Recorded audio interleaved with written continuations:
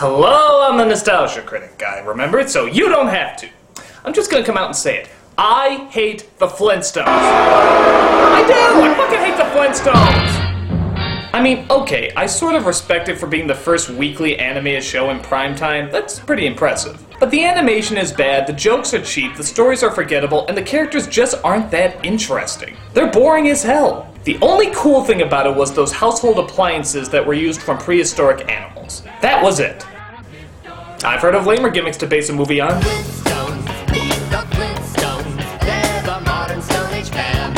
From the genius director who brought you the awkward comedy of Jingle All the Way, the Flintstones movie, I guess in some ways, is a perfect movie adaptation of the show. I mean, think about it. It's just as bland, cheesy, and pointless as the original, so I guess it did its job. The only problem is that job was sucking! So, let's take a look at the Flintstones live-action movie. You poor fucking saps. The movie begins with a pun using the word rock. Yeah, this is a Flintstones product, alright. We see the prehistoric business of Slade and Company as led by their boss named Cliff. Long live the fighters! Yes, that is the guy from David Lynch's Dune. And joining him is Halle Berry, in yet another role she'll regret after winning an Oscar. Right now, I have a vision of you and me dripping with coconut oil on a beach in Acapulco with Mr. Slate's fortune to keep us company. Sounds like a typical visual from Twin Peaks. But no time for that. We have the Flintstones opening to reenact. Flintstones, meet the Flintstones. They're a modern Stone Age family. What's that? You're not laughing at this reenactment of a scene everybody recognizes from the original goddamn show? Well, get used to it. Get really fucking used to it. We'll have a gay old time. Oh, Universe Shell? It's like Universe Soul, except they put Shell because they had shells back in the Stone Age? Yeah, fuck this. Wait a minute. That fucking poster said we were seeing Tar Wars. I want to see Tar Wars. I don't care if it's even just two people drowning each other. It's gotta be more entertaining than this. There's a town I know where the hipsters go called Bedrock. So we see Fred Flintstone and Barney Rubble, played by John Goodman and Rick Moranis. Barney is excited because Fred just gave him a loan to finally go and adopt his own son. Why? Insert Baron Betty joke with some sort of rock pun here. Think I'll be a good daddy, Fred? Well, you're bound to find something you're good at. Yeah, sure. Hey! Uncle! Wow, the soullessness of that scene was really quite astounding. So Fred goes home to his family. Wilma, played by Elizabeth Perkins, a CG Dino, and I swear to God, one of the Olsen twins.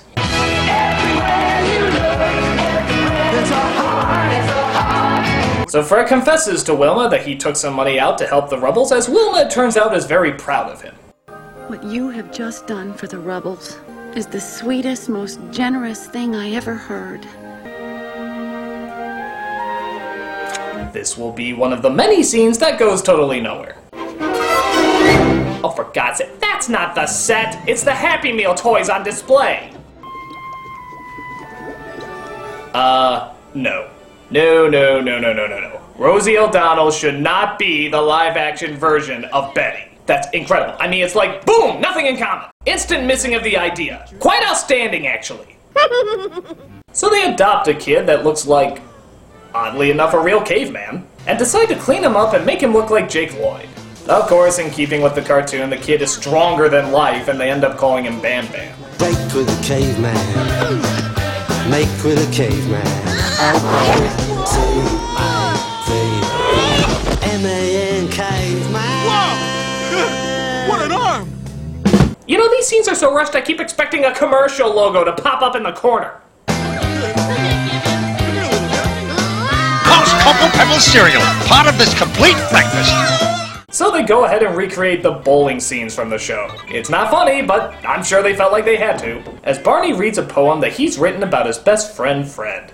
Since I was just a lad of 10, I've had the very bestest friend. But for my friend, the special part is what's behind his ribs, his heart. Come on, save Jules' poetry for later. That was beautiful, Bond. I meant every word of it, Fred. Care to join me in a cold one? Come on, Bond, let's celebrate with a Winston cigarette. Winston tastes good like a cigarette should. So he comes home only to find that Wilma's angry mother is there, played by Elizabeth Taylor. He robs your nest egg to bail out that little troll next door, while my daughter has to wash her clothes in the river. Who does want to accept the fact that she was once Cleopatra and now she's in the Flintstones? I suppose it can work backwards too. So after another, 2 minutes of a scene that doesn't go anywhere, we cut to the next day where their boss Cliff has an exciting announcement. Today, I am here to formally announce the creation of Slate & Company's Executive Placement Program. Hold your questions, please. Monkey! An aptitude test will be given, granting one of you the opportunity to crawl out of the primordial ooze and be somebody. A vice president at Slate & Company. Ah, yes. I remember when my boss at my old job used to come down and spontaneously offer the vice presidency to one of the lower class. Unfortunately, I didn't get it, but I showed him.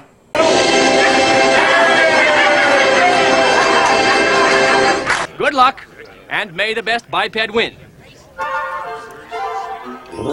An executive? This is my chance to be somebody. Be somebody. Thank you for that brief journey into Fred's psyche. Meanwhile, Wilma and Betty talk about the excitement of their husbands taking the exam. You know, Wilma, if Fred scores the highest on that test, you'll be able to hire someone to do your laundry for you. If Fred scores the highest on that test, I'll have to hire someone to revive me. That's right, Lab. It's the only reason you got this goddamn role, so you might as well exploit it as much as you can. Welcome. You will have 1 hour to complete the exam. Please carve all answers with a well-sharpened number 2 chisel. The first part of the exam, riding the sandworms. Okay, I'm done with those jokes. So they take the test as Fred finds he had a real tough time answering all of the questions. Please slide your answer slab into the numbered envelope provided. Yes, please slide your big hunks of rock that you had to write on into the thin paper-like objects that probably would have been a lot easier. So Barney feels guilty for Fred and, because he's such a good friend, decides to switch the exams around. So of course now Fred is mistaken for the smartest man in the group because he apparently scored the highest on the test. Which is already kind of weird. Barney was the smartest guy there? Really? Huh, who knew? Flintstone! No, this can't be right. He must have cheated. He's dense. He's witless. He's perfect. Actually, how does this plan work? They're looking for the biggest moron to be a patsy by hiring the smartest person that the test determines? That's like saying we gotta find the dumbest person who can't put anything together. Let's look at this MacGyver fellow. So Fred is hired into the big leagues as Cliff proudly shows him around. Any gravel-brained can shovel rock down there in the quarry. We interface Flintstone. We strategize. You know, I can't figure out if these sets are extremely clever or rejected theme park attractions. This is my office. This is my chair. My desk. Am I interrupting? Is that my hoe? Fred, I'd like you to meet your new secretary, Miss Sharon Stone. That joke hurt too much! Ow! Can I get you anything? Coffee? Sure. How would you like it? Blah. Cup? Good answer. He also comes across a bird who plays back everything he says, voiced by Harvey Korman. It was I, your Dictabird. Dicta what? Dictabird, read my beak. Cliff, let's play golf. We can prioritize, conceptualize, and tenderize. I will be your guide on the Flintstones ride. But there is one downside to his fame. It turns out he has to fire Barney, because apparently he scored the lowest on the exam, which of course, Barney switched. Congratulations, big guy. Barney, I can't accept this. Sure you can. No, I can't. Take it back. Don't you like the color? You're fired. Fired? I guess it was the wrong color. So after another, 2 minutes of a scene that ends on nothing, we cut to Barney and Fred talking outside. You don't worry about me, Fred. I've been working in that quarry since it was only 8 feet deep. Attaboy! There could be a whole new world opening up for me. Boy, he's sure taking that best friend firing him thing pretty well, isn't he? Did we miss a scene? Hey, Fred, there's just one thing I gotta know. After all these years, how come they're canning me? You got the lowest score, pal. So yeah, Barney finds out that he's a total fuck-out for not realizing that he's a genius, as we cut to our next scene with, ow, ow, joke hurting me, ow! Wilma, that is beautiful. Well, I have always wanted a Hallstone original. Wilma, is it strange us still being friends even though your husband fired my husband? I don't know. I'm still wondering how we go to the bathroom in this crazy world. So Bam Bam destroys a bunch of priceless crystals that bankrupts the Rubbles, which means now they have to live with the Flintstones in order to get by. Flintstones and Rubbles under one roof. Yeah, but Fred, you know, it's only temporary. It better be. I'm talking about drawing a line in the sand, dude. Across this line, you do not. Hey, Barn, you like your steak rare? Yeah. That one's yours. Hey! Hey, stop! Come here, you purple rope!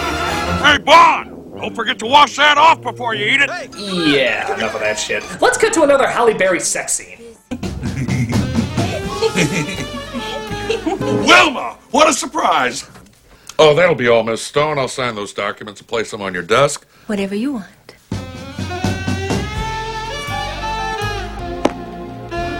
Your secretary is very attractive. Really? I hadn't noticed. I've come to talk about the Rubbles' troubles. It's gotten so bad they've had... Well, look at that! Another scene that didn't seem to go anywhere. He flirts with Halle Berry, and it doesn't affect the plot at all. And, wouldn't you know it, this scene also happens to be about 2 minutes long. That seems to be the pattern of this movie. Start a scene, have it go nowhere, and then disappear after 2 minutes. That's all this movie is, just a collection of unfunny 2-minute scenes, one after another. Seriously, Halle Berry should just come out in the middle of the scene and be like, guys, I'm really sorry. I know this movie is hard to sit through, but, here. Did that help? I hope that helped. That's all I got. Look, just bear with it. There's only an hour left. It'll be over soon. It'll be over soon. But Barry is concerned because Flintstone is starting to question the choices that Cliff is making. I'm worried, Cliff. He's smarter than we thought. He's been asking a lot of questions. You mean the guy who actually tested the smartest is actually asking smart questions? Would have seen that coming.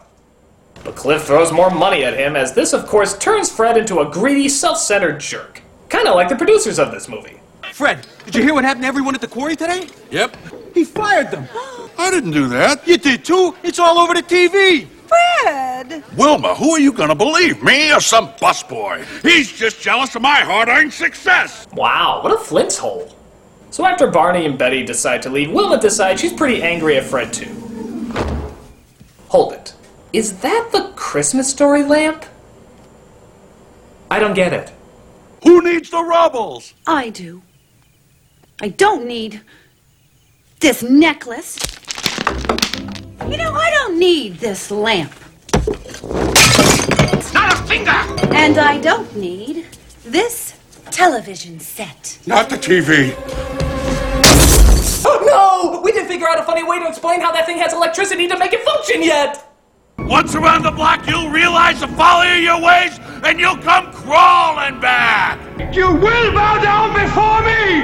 Both you, and then one day, your ass! So after, gasp, another 2-minute scene that goes nowhere, Flintstone becomes a fugitive because Cliff has framed him for embezzling money. Yeah, because when I think of the story of the Flintstones, I think of embezzlement plots. But Wilma has an idea, as she suddenly loves him again, I guess, as she gets the bird to tell everybody the truth. You are the only one who can help clear my husband. My, what a delicious irony. Thank you for sharing it with me. Now let me share something with you. If the animatronics could make my tongue stick out, that'd be very insulting. So an angry mob finds Flintstone and tries to hang both him and Barney, after Barney confesses that a lot of this was his fault too. I want you to know that if I had to have someone hanging next to me, I'm glad it's you. I guess switching them tests didn't turn out much like I planned, huh, Fred? Story of my life. Anyone know why we're not hanging them yet? I don't know. Something about character development. In this movie? Pfft, that's a load. But Wilma and Betty come just in time as they have the bird tell everybody what happened. Unfortunately, Cliff finds out and decides to kidnap Pebbles and Bam Bam unless he gets the bird back. First, we want our children. Of course. Now, give me the bird. Gladly. should have signed with Disney. They never would have allowed this sort of thing to happen. I don't know. Killing off innocent animals seems to be like a fetish for them. Well, now, wait a minute. We've seen Bam Bam lift heavy furniture, smash through a stone wall, and yet he can't break through a simple rope? What is rope like his kryptonite? Is he allergic to hemp? Science of Wile E. Coyote, don't fail me now!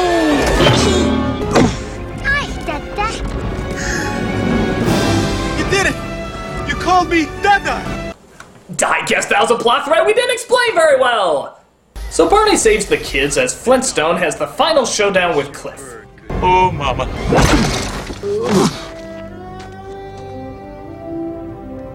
Will there be anything else, Mr. Flintstone? No, Miss Stone, take the rest of the day off. As well as your top. No, it's just wait for Swordfish. So Fred destroys the machine as a whole bunch of new material called concrete covers Cliff, burying him alive. Of course, the cops finally arrive just as everything wraps up and the CEO looks over the destruction. How did this happen to Cliff? Mr. Slade, I'm sorry. Sorry? I love this stuff. You're a genius. You are hereby promoted to president of the entire concrete division. You're obviously a murderer, but that's okay. Apparently I like hiring psychos here.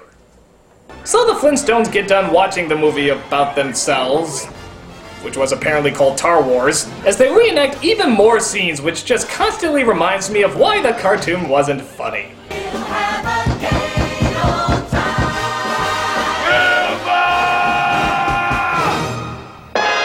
Oh wow, they're saying Bedrock was a real place, huh? Just like all great films, constantly blurring the lines of reality.